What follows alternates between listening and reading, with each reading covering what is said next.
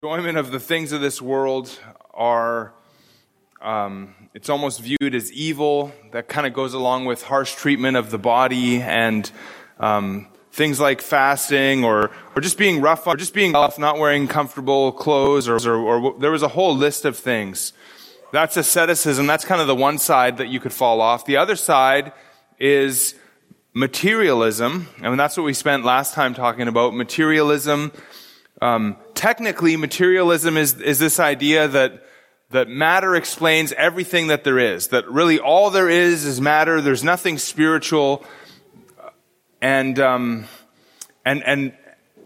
matter is, because it's kind of the ultimate thing. It's the most important thing. It's the most valuable thing, and so it's kind of this quest for material enjoyment and blessings, and kind of.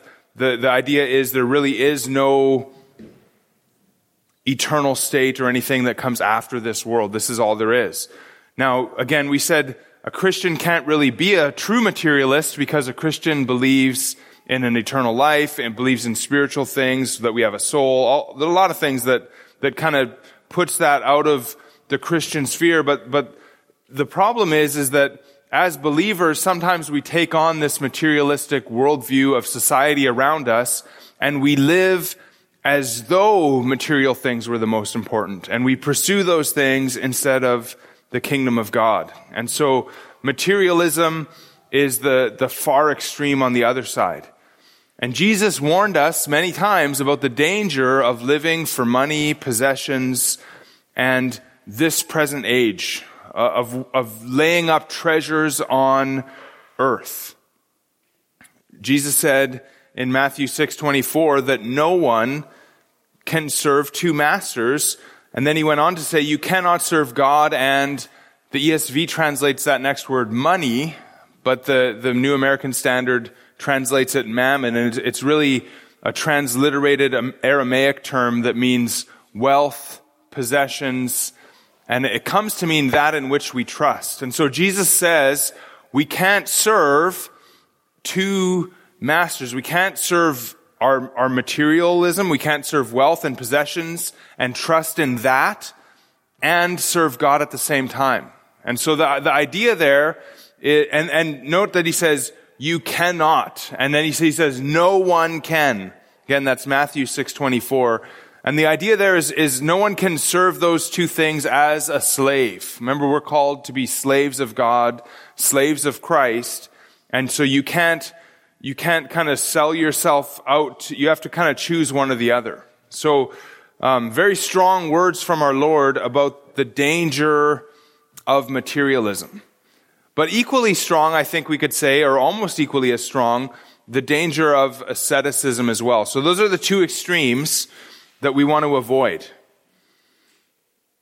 Now, we talked a tiny bit about the middle ground, if we want to call it that, the Goldilocks position, the just right position, the proper balance between these two extremes of how we relate to the world. Does anyone, and this is kind of if you were here last time, anyone remember some of the principles or some of the ideas that make up a proper relationship to the world? And there's probably a few. I don't know that there's one right answer here. So what's kind of in between those two extremes of materialism and asceticism?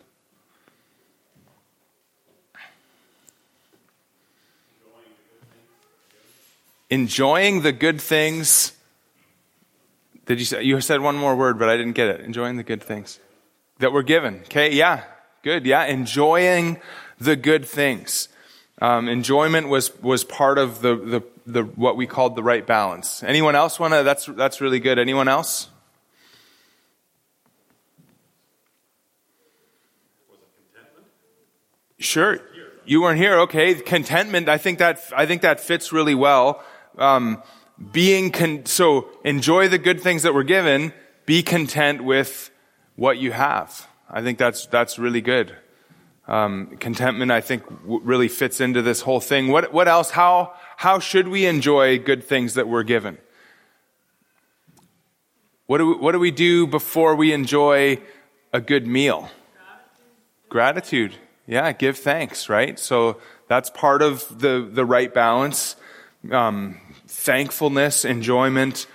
Now, let me see if I can get this one this way. What would you say to somebody who only just enjoyed all the good things that this world has to offer, and just kind of live for those things? What would you say that person's missing or forgetting?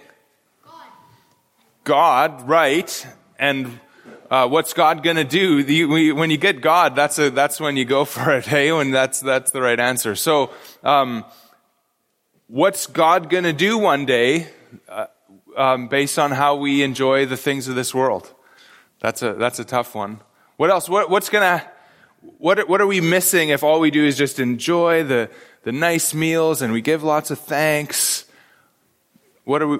That person is forgetting to live in light of eternity, and that he has to face God at some point in the future and give account. Good. Yeah, Phil says that person is forgetting about eternity and the fact that we're going to have to face God one day and be given account, be judged for how we live in the body. So, what might we call that more briefly? How are we supposed to think? How do we, eternal mindset. There you go. Thanks, hon. So eternal mindset. That's great, hey? Way to go, honey. Best student in the class. Okay, cut it out. It's good. This is this interactive time. We can kind of relax a little bit and anyway. So I think eternally minded. That's the idea. This idea that we're to lay up our treasures in heaven. So we're going to talk about that. So eternally minded, enjoyment, thankfulness. And the other thing that we just kind of briefly touched on is this idea that we have freedom in Christ. We're allowed to, although we're slaves of Christ, we're also free to, I don't know how to say it, to use our money in different ways. And one of the things that we want to be careful of is not judging one another for what our standard is, right? We talked about how some people, some cultures would say like chrome bumpers are sinful, and they would look at somebody with a chrome bumper on their truck and they would say, what a worldly person. But they would maybe spend more than what that chrome bumper costs on fishing gear so that they could go fishing or whatever it is, right? We all have different preferences and things that we like or don't like. And so we have to remember that each one is going to give an account of themselves for what they do with their time in the body.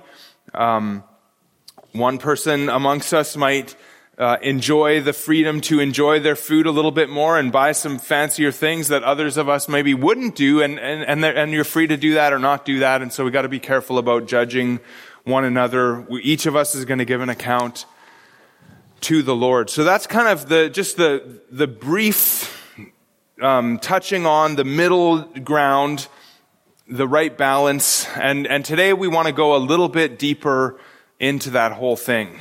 We don't want to be worldly. We don't want to be ascetic. We do want to beat our bodies appropriately. Remember, Paul says, I beat my body so that I won't be disqualified. We don't want to live so much for this world that we just kind of indulge in it. That would be, we don't want to go too far that way. We want to please God with what we use and how we use the things of the world to lay up treasures in heaven. We want to make sure that we glorify God with what we have in this world. And the Christian wants to use what God has given them to honor Him and worship Him. And so to help us do that, we want to kind of go a little bit further as we think about how do we relate to this world. Man, I totally messed something up that I really wanted to do. How can I do it now? I am so upset with myself here in this moment. I really wish I had a way of doing this now, but I don't. I have no way of doing this. All right, so it's so, it's so too bad. Anyways, what I wanted to do, and you guys could maybe still just kind of humor me a little bit and pretend like I had done this. I was gonna give one of you a pencil. And then I was gonna ask if somebody had a pencil here, and I was gonna take that pencil from you that I had secretly given you that nobody else but me and you knew about it. And when you gave me that pencil, I was gonna break it in half and throw it on the floor and stamp on it or something. And then just kind of see, what do you guys think about that? So, Waylon thinks it would be awesome. The kids love it. But what would you think, like, what would you think if and you just thought it was some random person, you thought Peter gave me a pencil and I just snapped it in half? Would you start thinking, is this the right pastor that we got here? Or, what would you think? Just give me humor me a little bit. The kids think it would be awesome, but what if it was your pencil, Waylon? What would you think about that? Oh.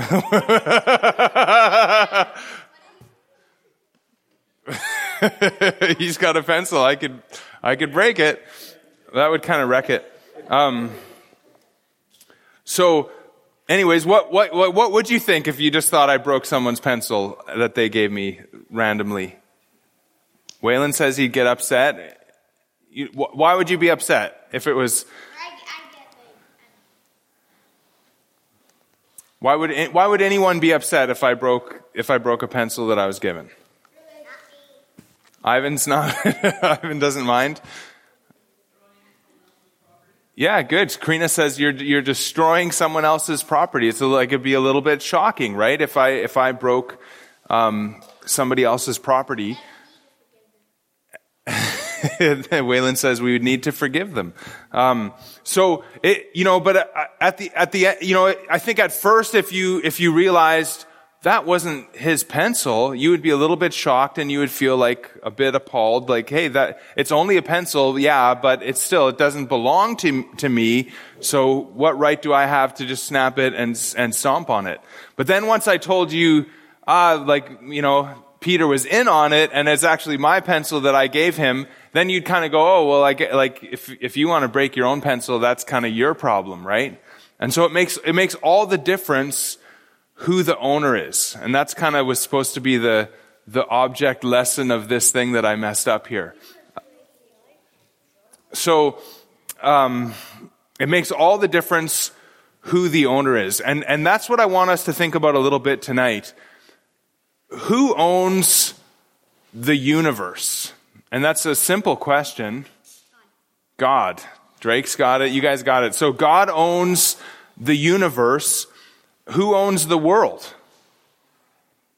Who owns the things in the world? Good. God. Okay, I hear a lot of voices. Now, this is where it gets a little bit like more trickier. Who owns your stuff? Yeah, God, right?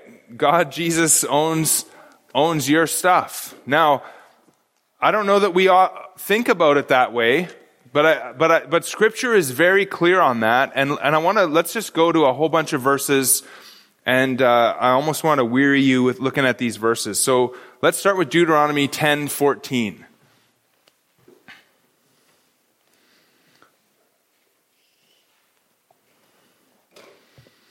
Deuteronomy 10:14 says, "Behold, to the Lord your God belong heaven and the heaven of heavens, the earth and all that is in it." The earth and all that's in it. Heaven and earth belongs to God and everything that is in it. So not just like the planet itself, but everything that's in it. Leviticus 25:23 says, "The land shall not be sold in perpetuity, for the land is mine. You are strangers and sojourners with me." So God says about the land of Israel, he's talking to Israel there, the land is mine, and so he didn't want it to be kind of sold to people forever. He wanted it to go back to the original tribes to which it belonged, because he says the land is actually his land. Go to 1 Chronicles chapter 29. So 1 Chronicles, Samuel, Kings, Chronicles, you'll see it there. 1 Chronicles 29, and I want to read a bit of a longer section here.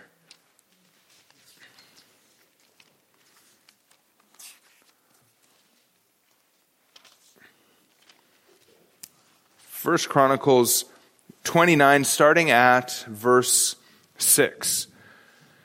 Then the leaders of the fathers' houses made their freewill offerings, as also did the leaders of the tribes, the commanders of thousands and of hundreds, and the officers over the king's work. They gave for the service of the house of God 5,000 talents and 10,000 derricks of gold, 10,000 talents of silver, 18,000 talents of bronze, and 100,000 talents of iron. And whoever had precious stones gave them to the treasury of the house of the Lord in the care of Jehiel the Gershonite. Then the people rejoiced because they had given willingly, for with a whole heart they had offered freely to the Lord. David the king also rejoiced greatly. Therefore David blessed the Lord in the presence of all the assembly, and David said, Blessed are you, O Lord, the God of Israel, our Father, forever and ever. Yours, O Lord, is the greatness and the power and the glory and the victory and the majesty, for all that is in the heavens and in the earth is yours. So the people have just freely given this massive offering that's going to be for the house of the Lord to build it. But David acknowledges now, as the people do this, that everything, the heavens and the earth, is the Lord's. He goes on and he says, Yours is the kingdom, O Lord, and you are exalted as head above all. Both riches and honor come from you, and you rule over all. In your hand are power and might. In your hand it is to make great and to give strength to all. And now we thank you, our Lord, and praise your glorious name. But who am I, and what is my people, that we should be able thus to offer willingly? For all things come from you, and of your own we have given you. So David recognizes what they've given is really what already belongs to God. For we are strangers before you and sojourners, as all our fathers were. Our days on the earth are like a shadow, and there is no abiding. O Lord our God, all this abundance that we have provided for building you a house for your holy name comes from your hand and is all your own. So I think about 3 or 4 times there we see David is acknowledging all of this that we have given, all of these thousands of talents of gold and bronze and iron.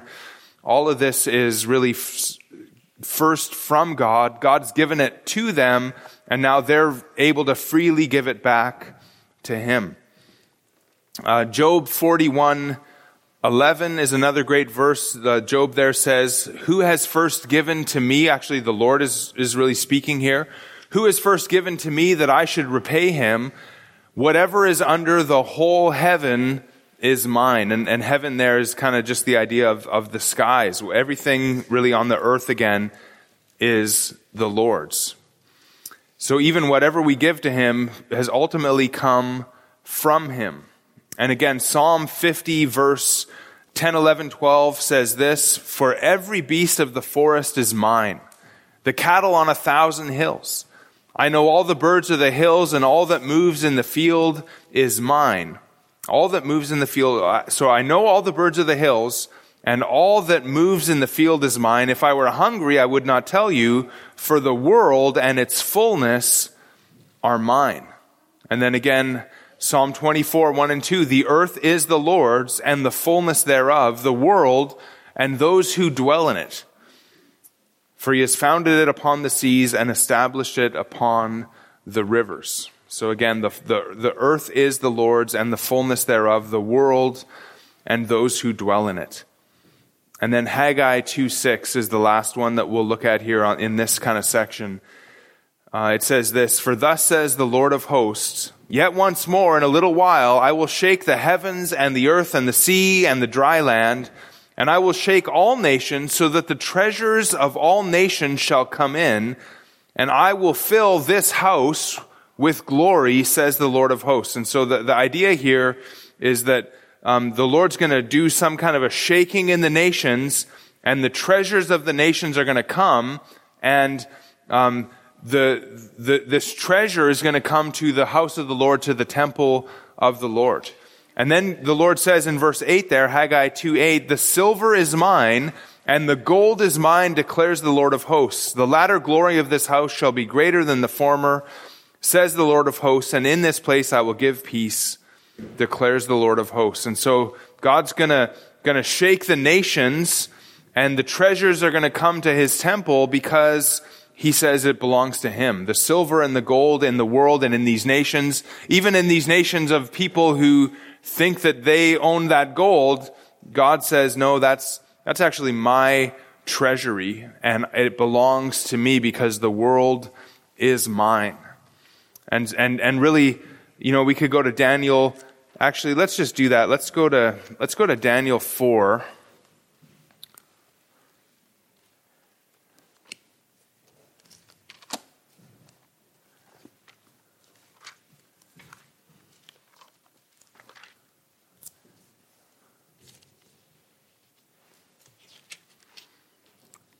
Daniel 4, kind of the middle of verse 34. This is the Nebuchadnezzar blessing the Lord. He says, his dominion is an everlasting dominion. His kingdom endures from generation to generation. All the inhabitants of the earth are accounted as nothing.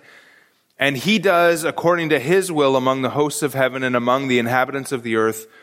And none can stay his hand or say to him, what have you done? Oh, that is not the verse I was thinking of. But there's a verse, look at verse 32.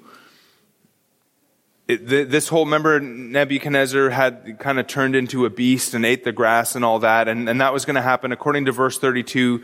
Until you know that the Most High rules the kingdom of men and gives it to whom he will. And the idea there is that this world belongs to God, and he gives whatever he wants to whoever he wants, whenever he wants. It's really up to his control. Oh, I have really failed you guys today. And I can't believe this. I forgot the book that I was supposed to bring to and read sections out of it. So I was going to now read Randy Alcorn's book, pages 51 in the middle to page 152, where it says some stuff that I'm going to try to give you from my memory at this moment. But Alcorn says something like, if you search all of Scripture, you're not going to find a place where the Lord says that he ever relinquishes his ownership of the world. It belongs to him, and he really gives it to whoever he wants to give it to. That is just so... I just apologize, guys. It's just really messing up here today.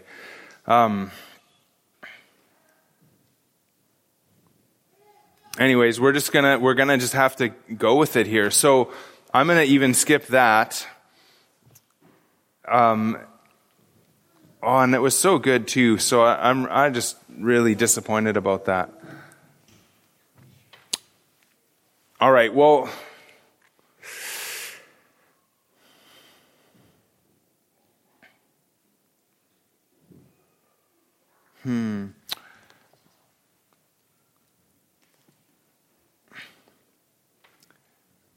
Okay, well. So you guys get the point here. God owns everything. He gives it to whom he pleases, and then even with that, someone might kind of say at this point, well, okay, sure, God owns everything, but at least I belong to myself. But actually, when we look at Scripture, and for this, I want you to turn to 1 Corinthians 6. And this was just kind of right in Randy Alcorn's book and the quote there. So, but I want you to just, let's see if we can find this verse here.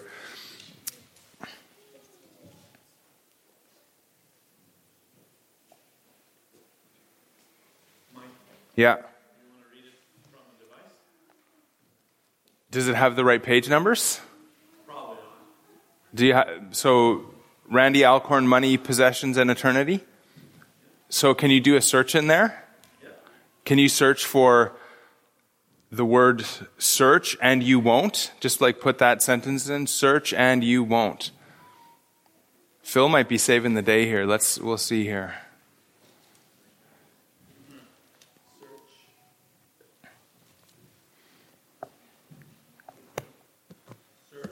Search and you won't.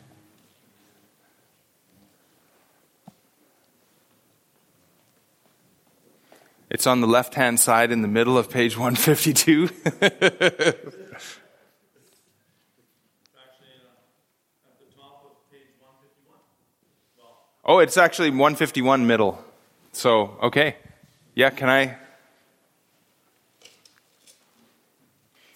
Hun, I forgot my book too, my Randy Alcorn book. Oh, you heard? Okay. Thank you, Phil. So there's going to be, I think 3 times we're going to have to do this, but this is awesome. Okay. Maybe just play with the screen every once in a while. How do I? Lock on you and Okay, awesome. Thank you so much. Thank you, Lord. Thank you, Phil. Search, so Randy Alcorn says this, search and you won't find a single verse of Scripture that suggests that God has surrendered his ownership to us. God didn't die and leave the earth or anything in it to me, you, or anyone else. And if we should think, well, at least I own myself, God says, you are not your own, you were bought with a price, 1 Corinthians 6, 19 and 20.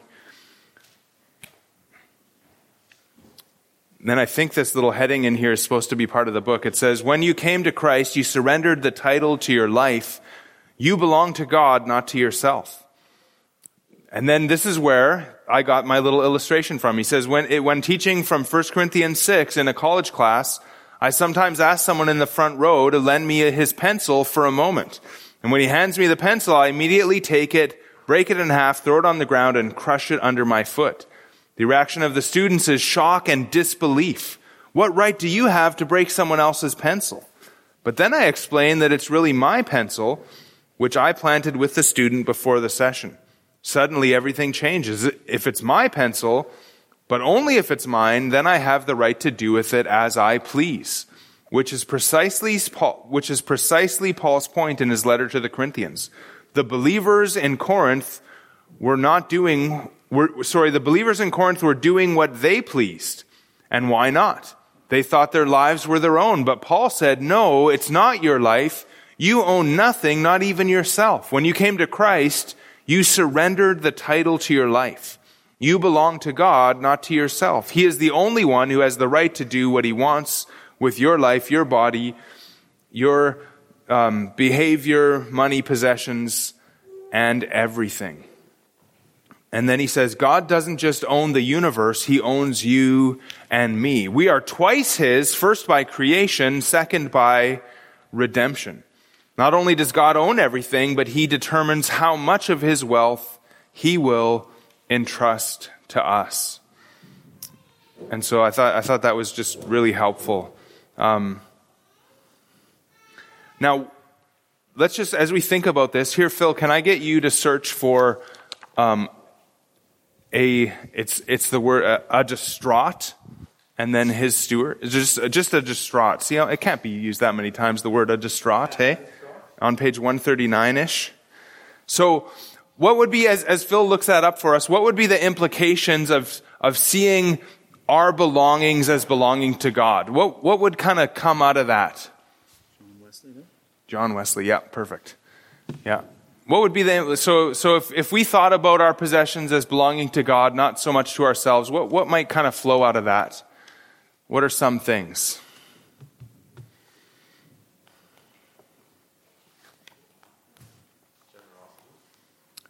Maybe generosity, right? Because it's not ours. So if God wants to use it for whatever, then maybe it would flow a little bit better that way. Like I would want to take really good care of it so that the person who owned it wouldn't be disappointed with how I had Okay. his possession. Yeah, so if God owns it, we might take better care of it because that's God's car or house or whatever.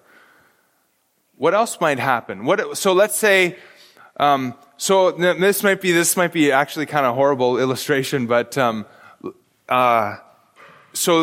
not too long ago, one of the brethren backed into another one of the brethren's cars at men's Bible study, right? I think, and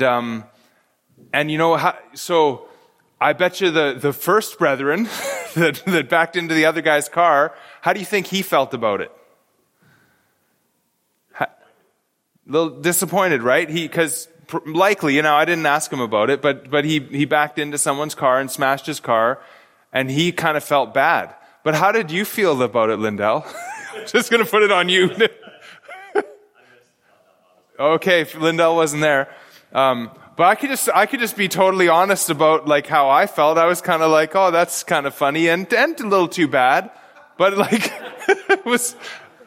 I probably would have felt differently, honestly, just confession time right now. I might have felt a little bit differently if I had backed into that brother's car because it's not my car. So if we now apply this to our stewardship, how might you feel about something if it got damaged or something if it wasn't yours? How would you respond a little differently maybe? Yeah, graciously. And what I'm kind of thinking about is worry, right? Because we can sometimes like worry about something because it's ours, but if it's not ours, maybe we might feel a little bit differently. And so I just want to read this story. This is from Randy Alcorn again. And he says this. He says, a distraught man furiously rode his horse up to John Wesley, shouting, Mr. Wesley, something terrible has happened. Your house is burned to the ground. Weighing the news for a moment, Wesley replied, no, the Lord's house burned to the ground. That means one less responsibility for me. And then Randy Alcorn goes on and he says, Wesley's response wasn't the sanctimonious reply of someone who thought I'd be quoting his words hundreds of years later. We might say, get real, but his reaction didn't stem from a denial of reality. Rather, it sprang from life's most basic reality that God is the owner of all things and we are simply his stewards. And then he tells the story about a couple who kind of took a hold of this idea that they were just stewards, and they just got into giving to Christian ministries and being very involved in ministry because they recognized like this blessing that I have isn't really mine, it's the Lord's, and so they just kind of had this idea of passing it forward.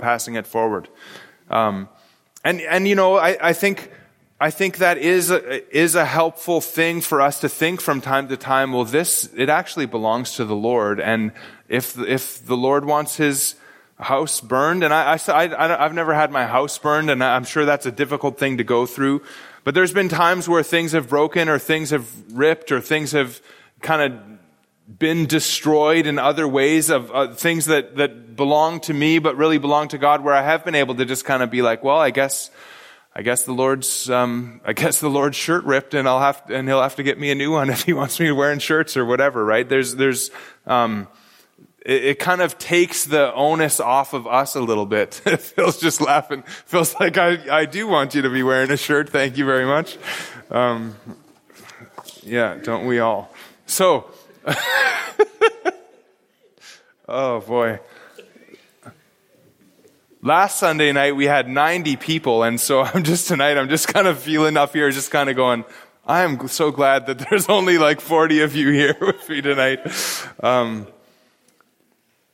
Anyways, all of that up till now is just to kind of introduce us to this idea of biblical stewardship. And Phil, can you help me find, I think this is the last one.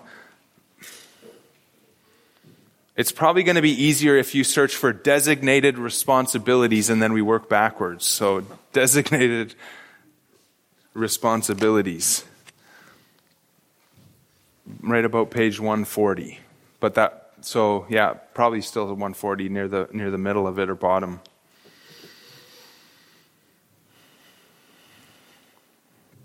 It's pretty bang on with the page numbers. Okay. Good with that? That's good. So yeah, I just got to go up a little bit. Okay. Okay, so this is again, just quoting from Randy Alcorn's book. The title of this section is called Stewardship. And he says this, he says, the word stewardship has recently fallen on hard times. To many, it's no longer relevant to the day in which we live. To some, it's a religious cliche used to make fundraising sound spiritual. Anyone kind of relate with that? Anyone heard the word stewardship and kind of think, oh, spiritual fundraising or anything? No? Yes? Maybe? Okay. He says it conjures up images of large red thermometers on church platforms measuring how far we are from paying off the mortgage. And we actually talked about getting one of those large thermometers when we were talking about buying the land. So, and if that's like a horrible thought, we can do away with that. But Alcorn goes on and he says, because of these bland associations, I was tempted not to use the word in this book. But it's such a good word, both biblically and historically, that it deserves resuscitation rather than burial. And then he says, and this is a quote from I don't know what, and his footnotes are at the back of the book, so I didn't look it up, but this is a quote from something else. He says, a steward is someone entrusted with another's wealth or property and charged with the responsibility of managing it in the owner's best interest.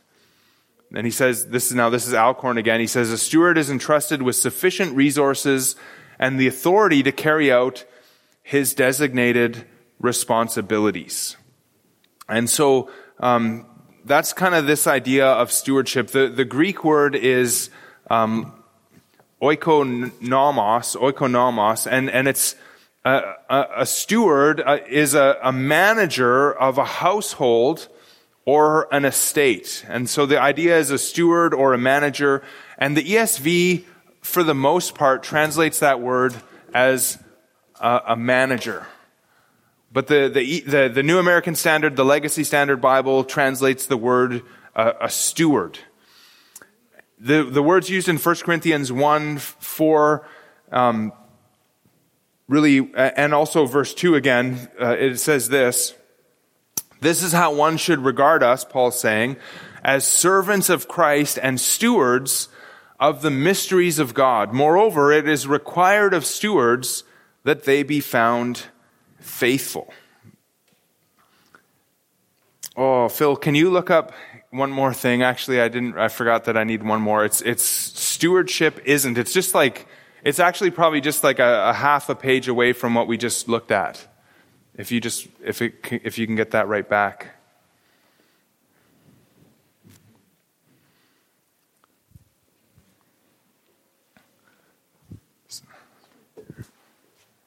Okay. To salvage the pencil analogy, you could throw that thing down.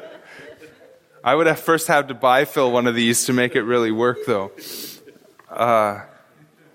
So Alcorn again, he says, stewardship isn't a subcategory of the Christian life. Stewardship is the Christian life. After all, what is stewardship except that God has entrusted to us life, time, talents, money, possessions, family, and His grace. In each case, He evaluates how we regard what He has entrusted to us and what we do with it. Now that's for sure actually the last, so I don't need it. Thank you very much, Phil. You saved Bible study tonight.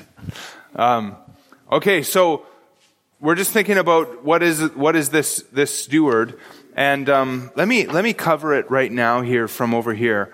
To be a steward in the ancient Near East was really a prestigious position. This was kind of like the dream job, and a steward was somebody who managed an estate for a person, and typically it's a rich person. So they manage their household, their slaves, all of their possessions, and most often what would happen, it was a wealthy landowner owned, a whole bunch of vineyards and a whole bunch of farms and whatever they owned.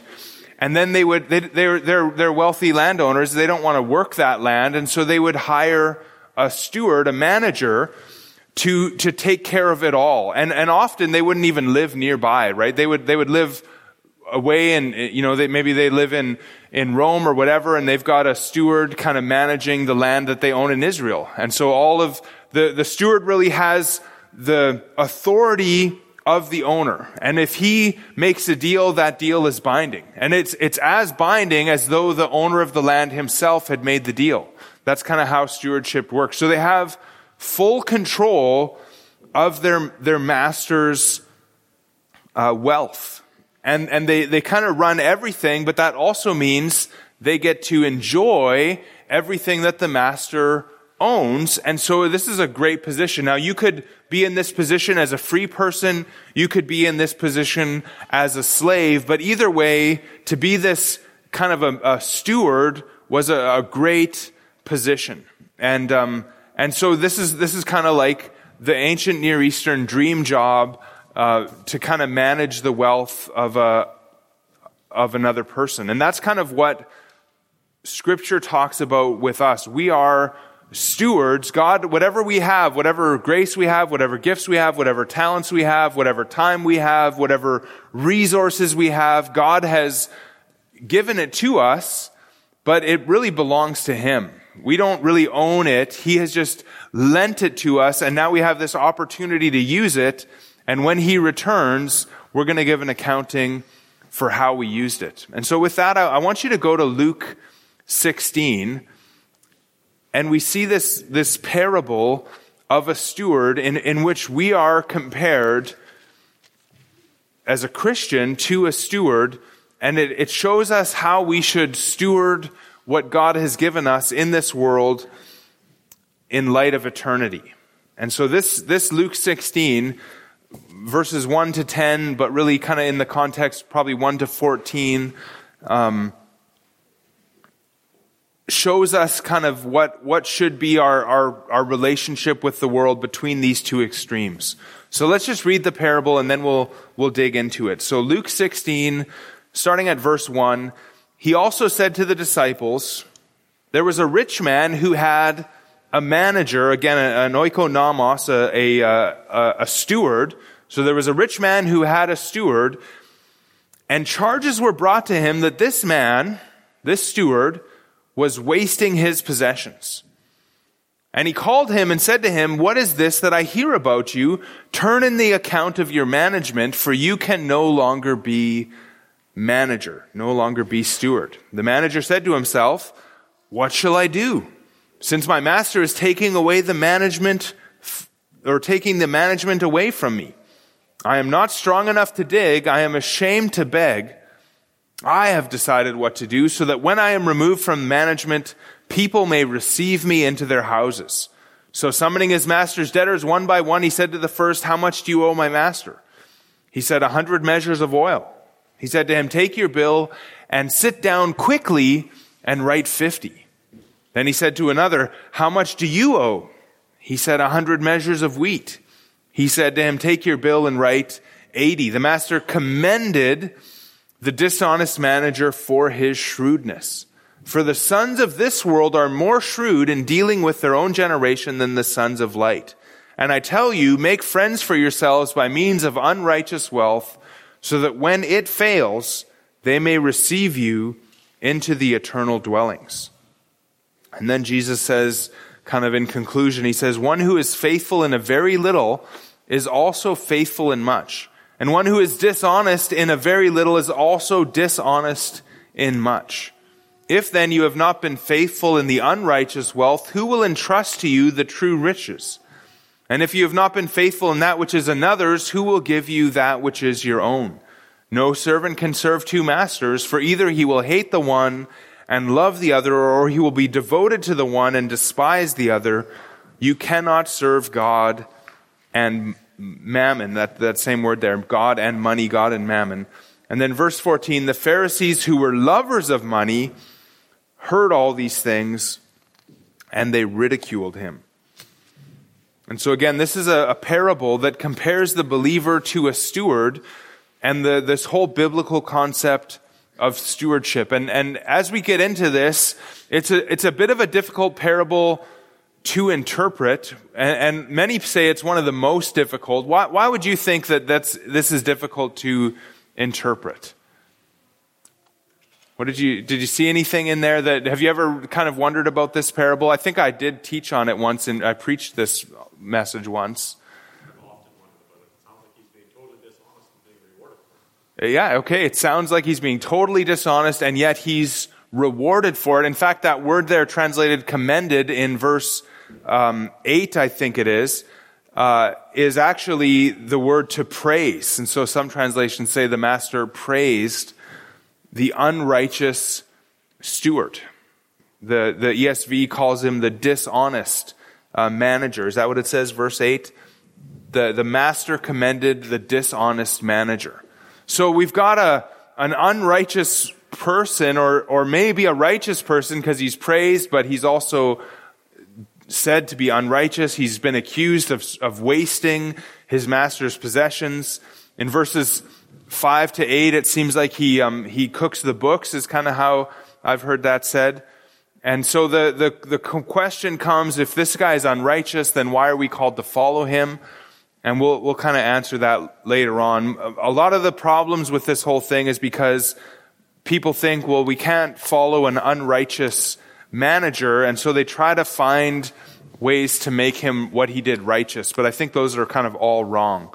But the best way to interpret parables is just for us to focus on the story and don't go to the spiritual meaning yet. So let's just think about the story, and you're going to kind of lead here. So look at verse 1, and who are the characters in the story? Just give me the characters.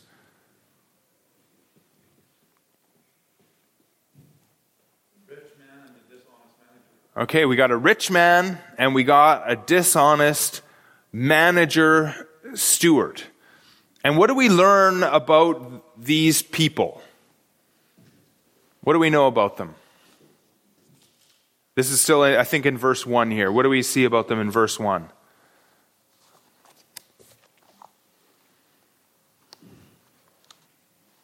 There's another character because someone brings an accusation. Okay, so there's charges, kind of by this unnamed person. Their charges are brought forward. What are the charges against this guy? Okay, wasting his possessions. So he's at least been accused of wasting, squandering the master's goods. And remember, he had full rights to the master's goods. He could do whatever he wanted with them as the steward, but of course he's going to have to give an account to the master. Now, as far as what else we know that the master is a rich man, which would be pretty normal if he had a steward who took care of his goods. Now, what does the master do in verse 2 about the charges that were brought to him? And we see two things here. What's the master do in verse 2?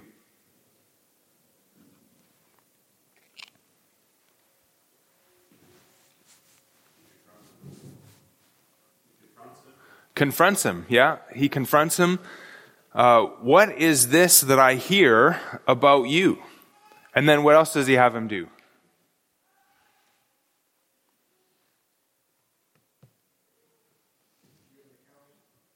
Yeah, give an account. He says, turn in the account of your management. And the way that this worked, and we'll probably talk about it again later maybe, but the way that this worked was there was books that were kept of everything that the master had, every business deal that happened, and they were kept in duplicate between the two parties. And so there would be one copy in the steward's handwriting that probably the people that worked the fields would kind of have a copy of, and then the people that worked the fields would make a duplicate copy of that and give it to the steward.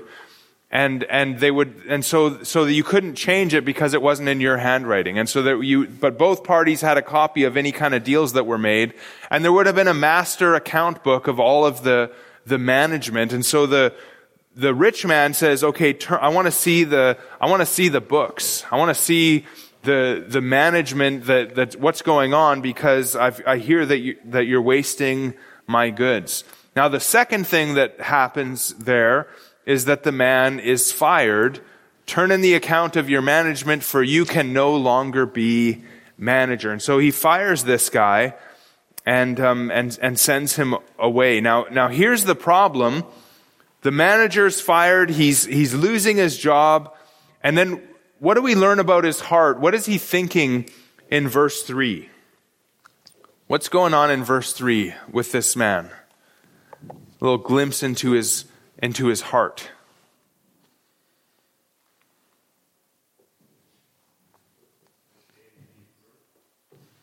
He's ashamed he doesn't want to beg because he's kind of worried about what's going to happen now. He's going to lose his job. Now, if you think about this, let's say that there was a manager let's just use Lacrete, because I think Lacrete would be perfect. Let's say that there was a manager in Lacrete who got fired for wasting his boss's goods. How likely is that guy going to get hired again in town here? Not very likely. Why not? Everybody's going to know about this unrighteous manager because he lives in a small town, and everyone knows everyone and what's going on, and half of them are related to that guy, right? And so that's kind of how that's going to happen. So, the chances of getting a job when you were fired for squandering in the job that you had before, very, very slim. And so this guy goes, what am I going to do? Because he's got soft hands and he doesn't know how to dig, right? He doesn't want to dig. He doesn't want to work for a living. He's been just chilling, living the good life, using his master's goods. But he also doesn't want to beg. And so he's kind of like, there's nothing, and he can't get another job. And so he's in a bit of trouble. And that's kind of the situation. Now, what's going to happen if the manager doesn't figure something out? That's not even in the text. That's just kind of like thinking. What's going to happen if he doesn't figure something out?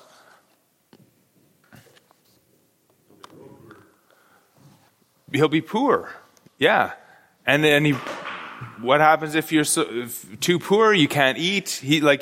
He's in serious trouble. What do you call the position? What would you call this position that this guy's in? The situation. There's not one right answer to this. What do you call this? Desperate. Desperate. What other words might you use about this kind of a situation? Living on the street. Yeah. Yeah, he's going to be living on the street. He doesn't want that, right? He doesn't want that. So I called it a crisis, a dilemma. He's in trouble. Now, in this trouble that he's in, what's he worried about? And this might be a little bit of a tougher one, but what's he worried about when he thinks about what am I going to do?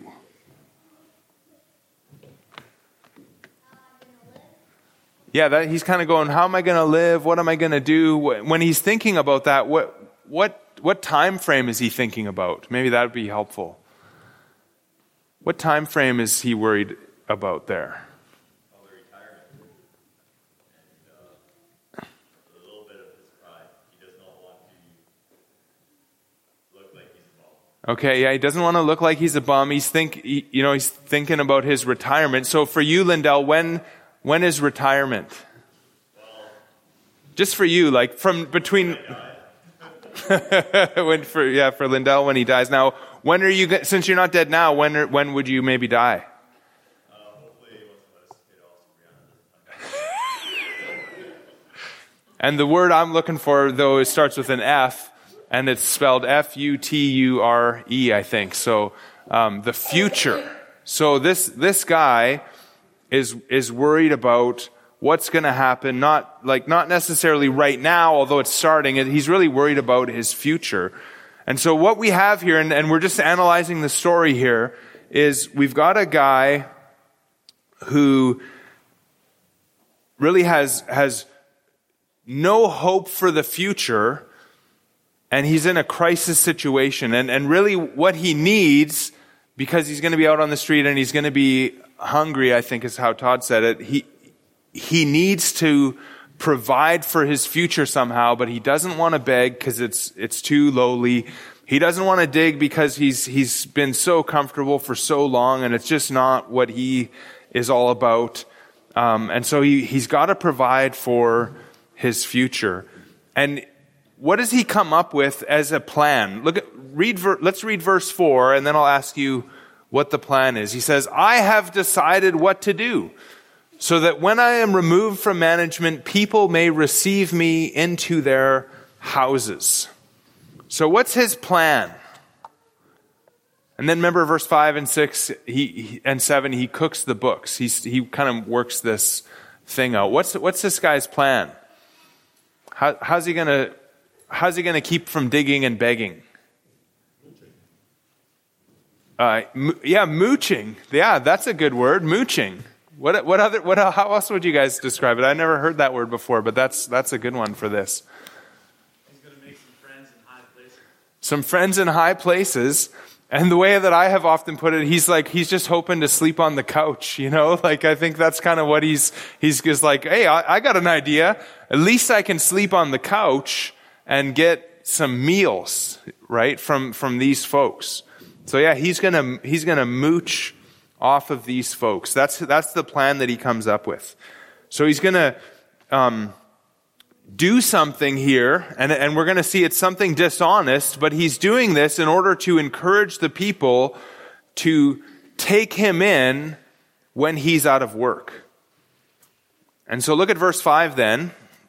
He says, so, summoning his master's debtors one by one. So the very typical people have made deals to work the land, and the deal is you work the land, and at the end of the time you have to give me X amount of goods, X amount of olives, X amount of whatever. And so all these people owe the master money, and it was pretty normal for a master like this to kind of be owed quite a bit of money based on what would happen in the harvest in that upcoming year. And so he goes and he gathers the master's debtors one by one, and it's literally there, each one. So he takes every single one of his master's debtors and he does something to them, and we get kind of two representative examples.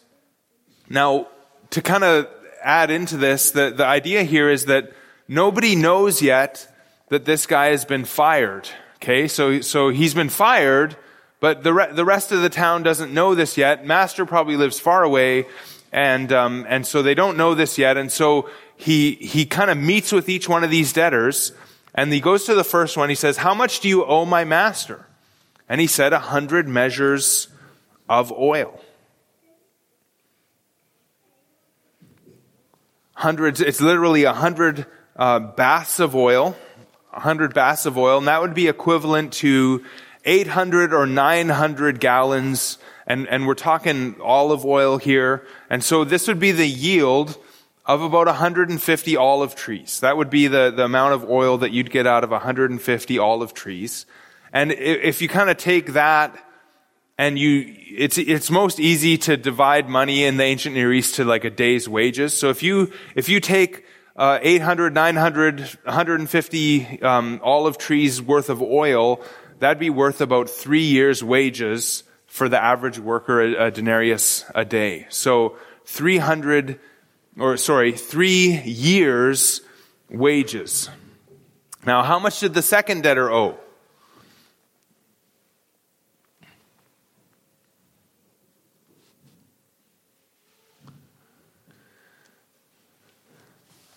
I think that's in verse 7.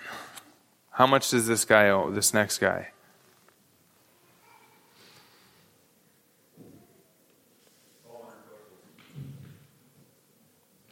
What's that?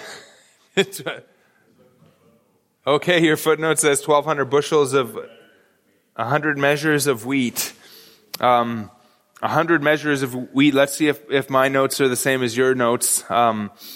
100 cores of wheat, that's the produce of 100 acres. I actually have no idea how much a bushel is. So produce of about 100 acres, enough to feed 150 people for a year apparently. And that'd be worth about 7.5 years' wages for the average worker. So that's kind of the two numbers we're going to deal with. 3 years' wages and 7.5 years' wages. Now, if you take 3 years' wages, and what does he say there? He said to the first, verse 5, "How much do you owe my master?" He said, 100 measures of oil. He said to him, "Take your bill and sit down quickly and write 50. So if we take the 3 years' wages and we divide it in half, he's saying that's a year and a half's wages. And then if we go to the next one and we see that it's,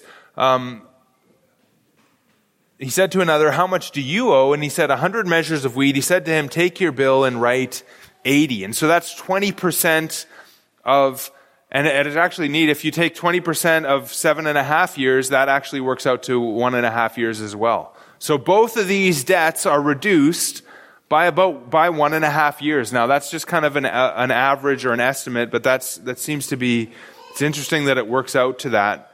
Now, what do you notice about the amounts in view here? What do you think about these amounts? A year and a half's wages of reduction in the bill.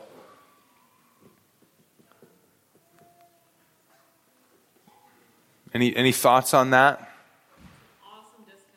That's a pretty awesome discount, right? A year and a half wages.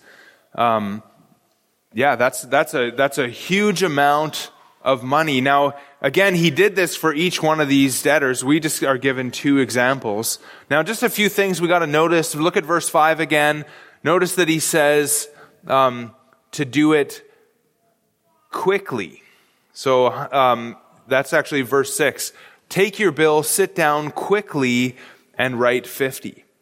So, let me just tell you that, this, really what he's doing is cheating his master out of a year and a half wages, and if he does this with every single debtor, that's going to add up to a lot of years.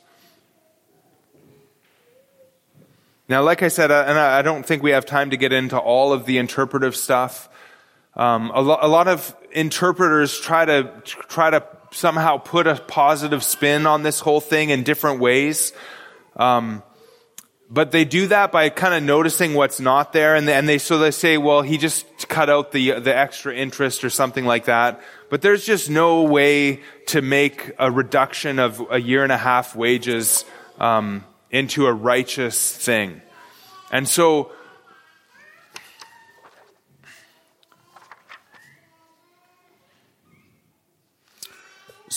when this guy rips off the master, what would you expect the master to do? You'd expect him to be very angry, right? So he shows up, he thought this guy was squandering his goods, and now it's like, well, now you really squandered my goods. And so you wouldn't expect the praise. But the master praises him or commends him, but what is the manager called in verse 8?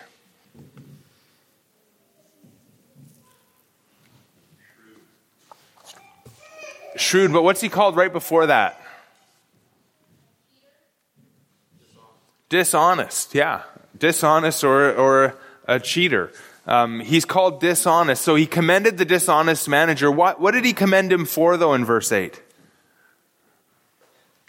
That was yours, Lindell. Okay. Okay, well, he commended him for his shrewdness. I heard MacArthur say at one time, it's like one worldling commending another worldling for getting the best of him, right? So you got one guy saying, "Wow, you outsmarted me. You pulled a fast one on me. You got me." And I think that's the idea here. That's the reason for the praise. And what do you call it when you expect something, but then something else happens? So you expect him to be mad, but then something else different happens in that. What do you call that when something like that happens?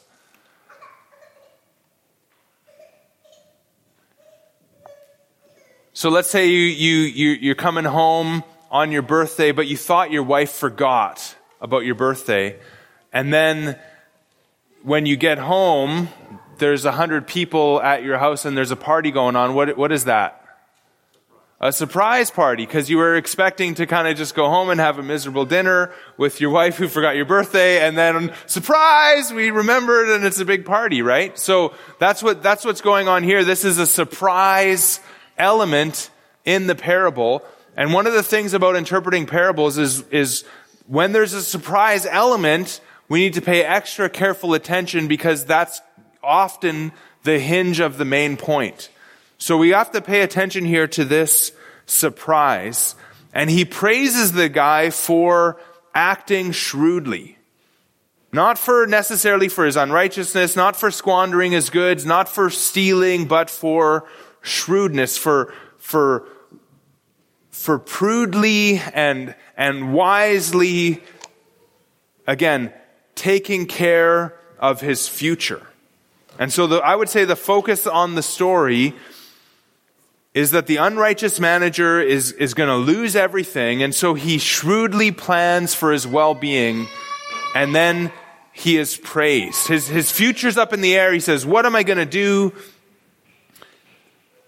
And again, actually there's 4 times the verb to do or to make, and it's translated differently in the English, but 4 times that the emphasis is on this doing. What is he going to do? I'm going to do this. I'm going to act like this. I'm going to do this. And so the emphasis is on doing something shrewd, doing something wisely to take care of the future.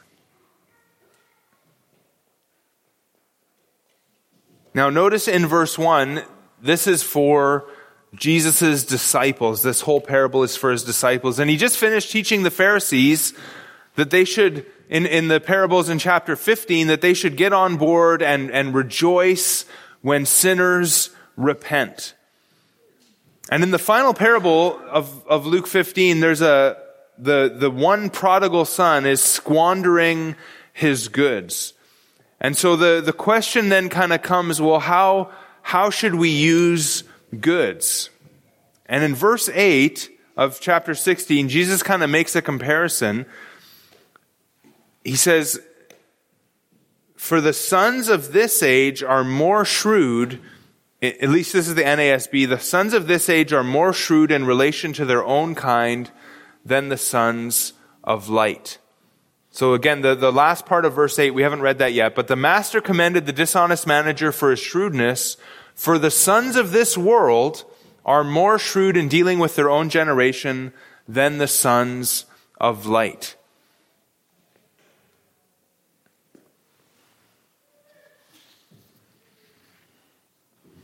So somebody here is more shrewd than somebody else. Now, who are the 2 categories of people in verse 8, in that second part of verse 8?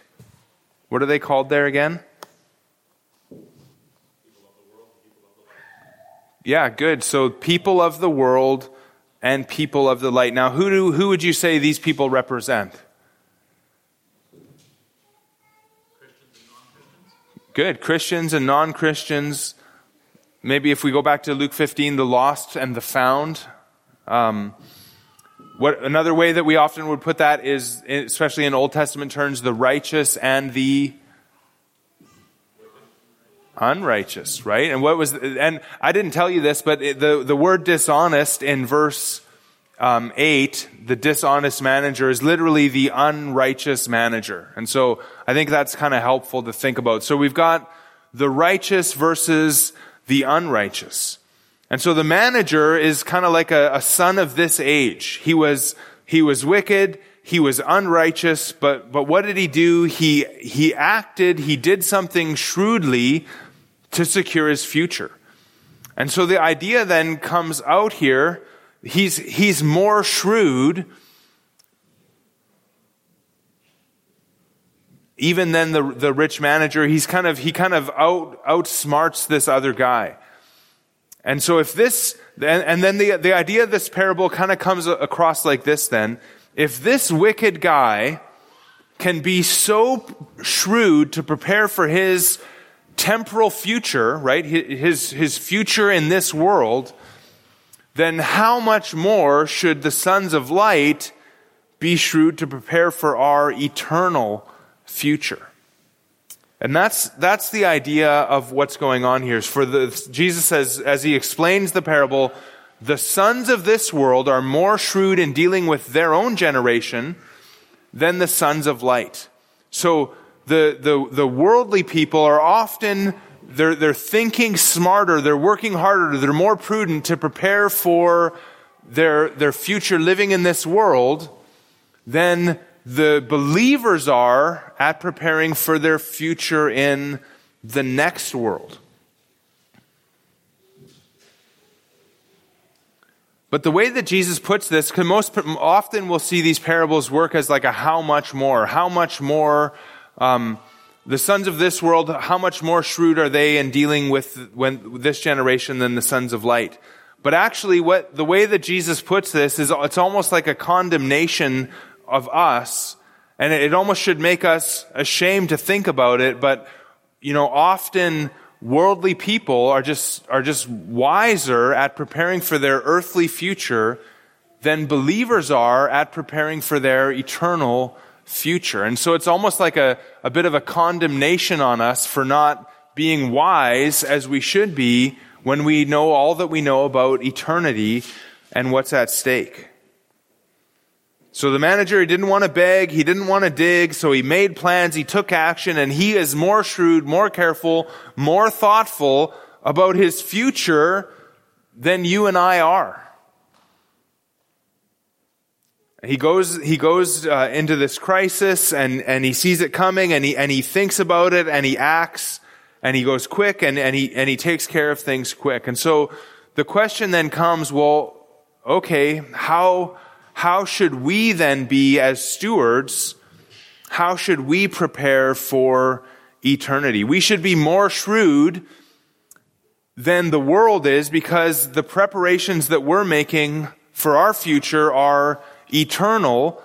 And because unlike this rich manager guy, we actually care about more than just ourselves, right? We care about what's going on, about the well-being of people in the world. So the question,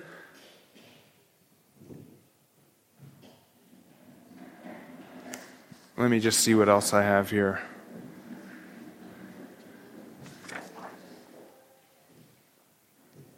Now, verses 9, we're going to have to do this pretty quick, but verses 9 to 13 then become the application of this parable. And Jesus says, I tell you, make friends for yourselves by means of unrighteous wealth. And there's that word mammon again. Make friends for yourselves by means of unrighteous wealth, so that when it fails, they may receive you into the eternal dwellings. So what Jesus is telling us to do is use the money of unrighteousness, kind of what the things that the world that practically worships and trusts in, use our resources, use our finances, use our possessions to make friends for ourselves in eternity. And the idea there is very much like this guy. This rich manager just wanted to be able to sleep on the couch. And the idea for us then, we don't want to sleep on the couch in heaven, but the idea is that we're going to use our resources and our wealth in giving to ministries and giving to the Lord, in preparing for ourselves a greeting from those that we impact when we get to heaven. That's kind of the idea of this making friends for ourselves, so that they may receive you into eternal dwellings. And so the idea here, I wish I would have wrote this one down from Randy Alcorn, but he said something like, we can't keep our money here, right? Whatever we have here, we're going to die and we're going to kind of leave it behind. But we can send it ahead by using what we have to be a blessing to others. And when we bless others and minister to others and use not just our money, but our time, talents, resources, everything that God's entrusted to us, as we use that to serve the Lord, people in heaven are going to be grateful for the way that we served and the way that we lived. And there's going to be this reception in our eternal dwellings. And also we know as well that God is going to reward us for everything that we do, everything that we use for Him and His glory in this world. And so there's going to be a reward. And Jesus pictures it here just like this guy was hoping to be accepted into the temporal dwellings of these people that he gave a good deal on. We also will be received in eternal dwellings if we use our money and our talents and everything for the Lord's kingdom. So I just wrote down here, how do we make friends in heaven? Support missionaries and evangelism, use money towards things that build up the church. And even here, not only just money, but also, although Jesus is talking about money, that's why the Pharisees in verse 14, who are lovers of money, heard all these things and ridiculed Him. But everything that we're a steward of, we're to use for God's glory in that way. So, notice there that it says, make friends for yourselves by means of unrighteous wealth, so that when it fails, they may receive you into eternal dwellings. And the idea here is that the unrighteous wealth of this world is going to fail one day. One day we're going to die and we're going to leave it all behind. And so again, we can't keep it now, but we can send it ahead. And that's what Jesus is encouraging us to do. Again, this is the idea of laying up treasures in heaven, like He says in Matthew 6:24.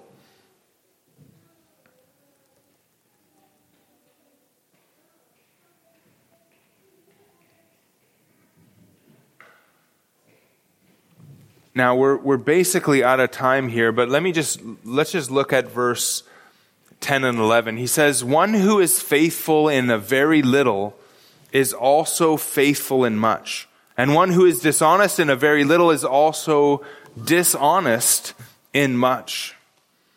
If then you have not been faithful in the unrighteous wealth, who will entrust to you the true riches?" And that's kind of a rhetorical question. And the idea is nobody will.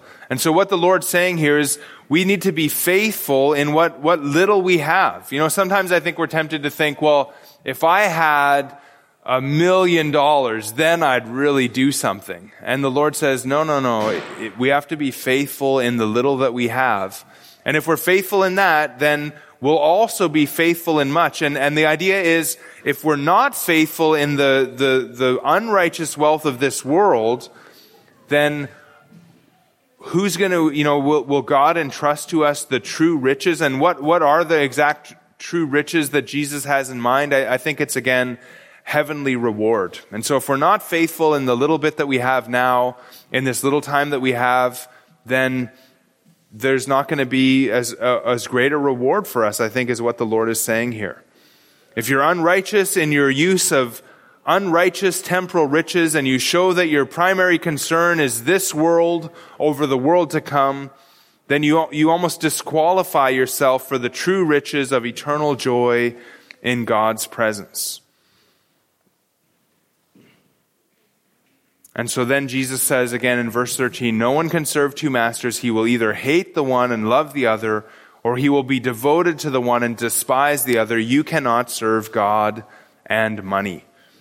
And so again, this is, I think, an important principle as we kind of move on in our stewardship. First of all, God owns everything. Everything that we have belongs to Him. He owns it. It's not ours in the first place. We're stewards. We're to manage everything that He's given us for His glory. And He tells us to manage it in such a way that it will be impactful in this world for preparing friends for us in eternity, so that we will use the time and talents and resources that we have in this world to prepare for eternal life and to kind of send it off ahead of ourselves. That's what the Lord has asked us to do. And that's kind of the thing that's going to keep us in balance between those two extremes of materialism and asceticism. We're free to enjoy what we have, but we need to, again, always be looking forward to eternity. And so with that, I think I'm just going to end it here. Next time when we come back, maybe I'll open it up to any questions that we had about this. But let's just end there. Lord, thank you for our time together tonight. Thank you for your word. Thank you for this parable. Pray, Father, that you would help us to kind of understand these things, to be eternally minded people. Help us to be good stewards of all of the blessings that you've given us. Thank you for the way that you have blessed us materially. And help us to love you, Lord. Help us to be devoted to you and to serve you, not to serve money, not to be devoted to money, not to be loving money, but to really be loving you and serving you in this world. Help us to have that eternal mindset and to prepare for our future. We know that there's a crisis coming, that soon you will come and you will judge the world for how they've lived. You will even call us believers to give an account of our stewardship. And so we pray that you would help us to be faithful, even in the little things, Father, even in the very little. And we know that you have promised to richly reward us for all that we do, and we thank you for that. And we ask these things in Jesus' name. Amen.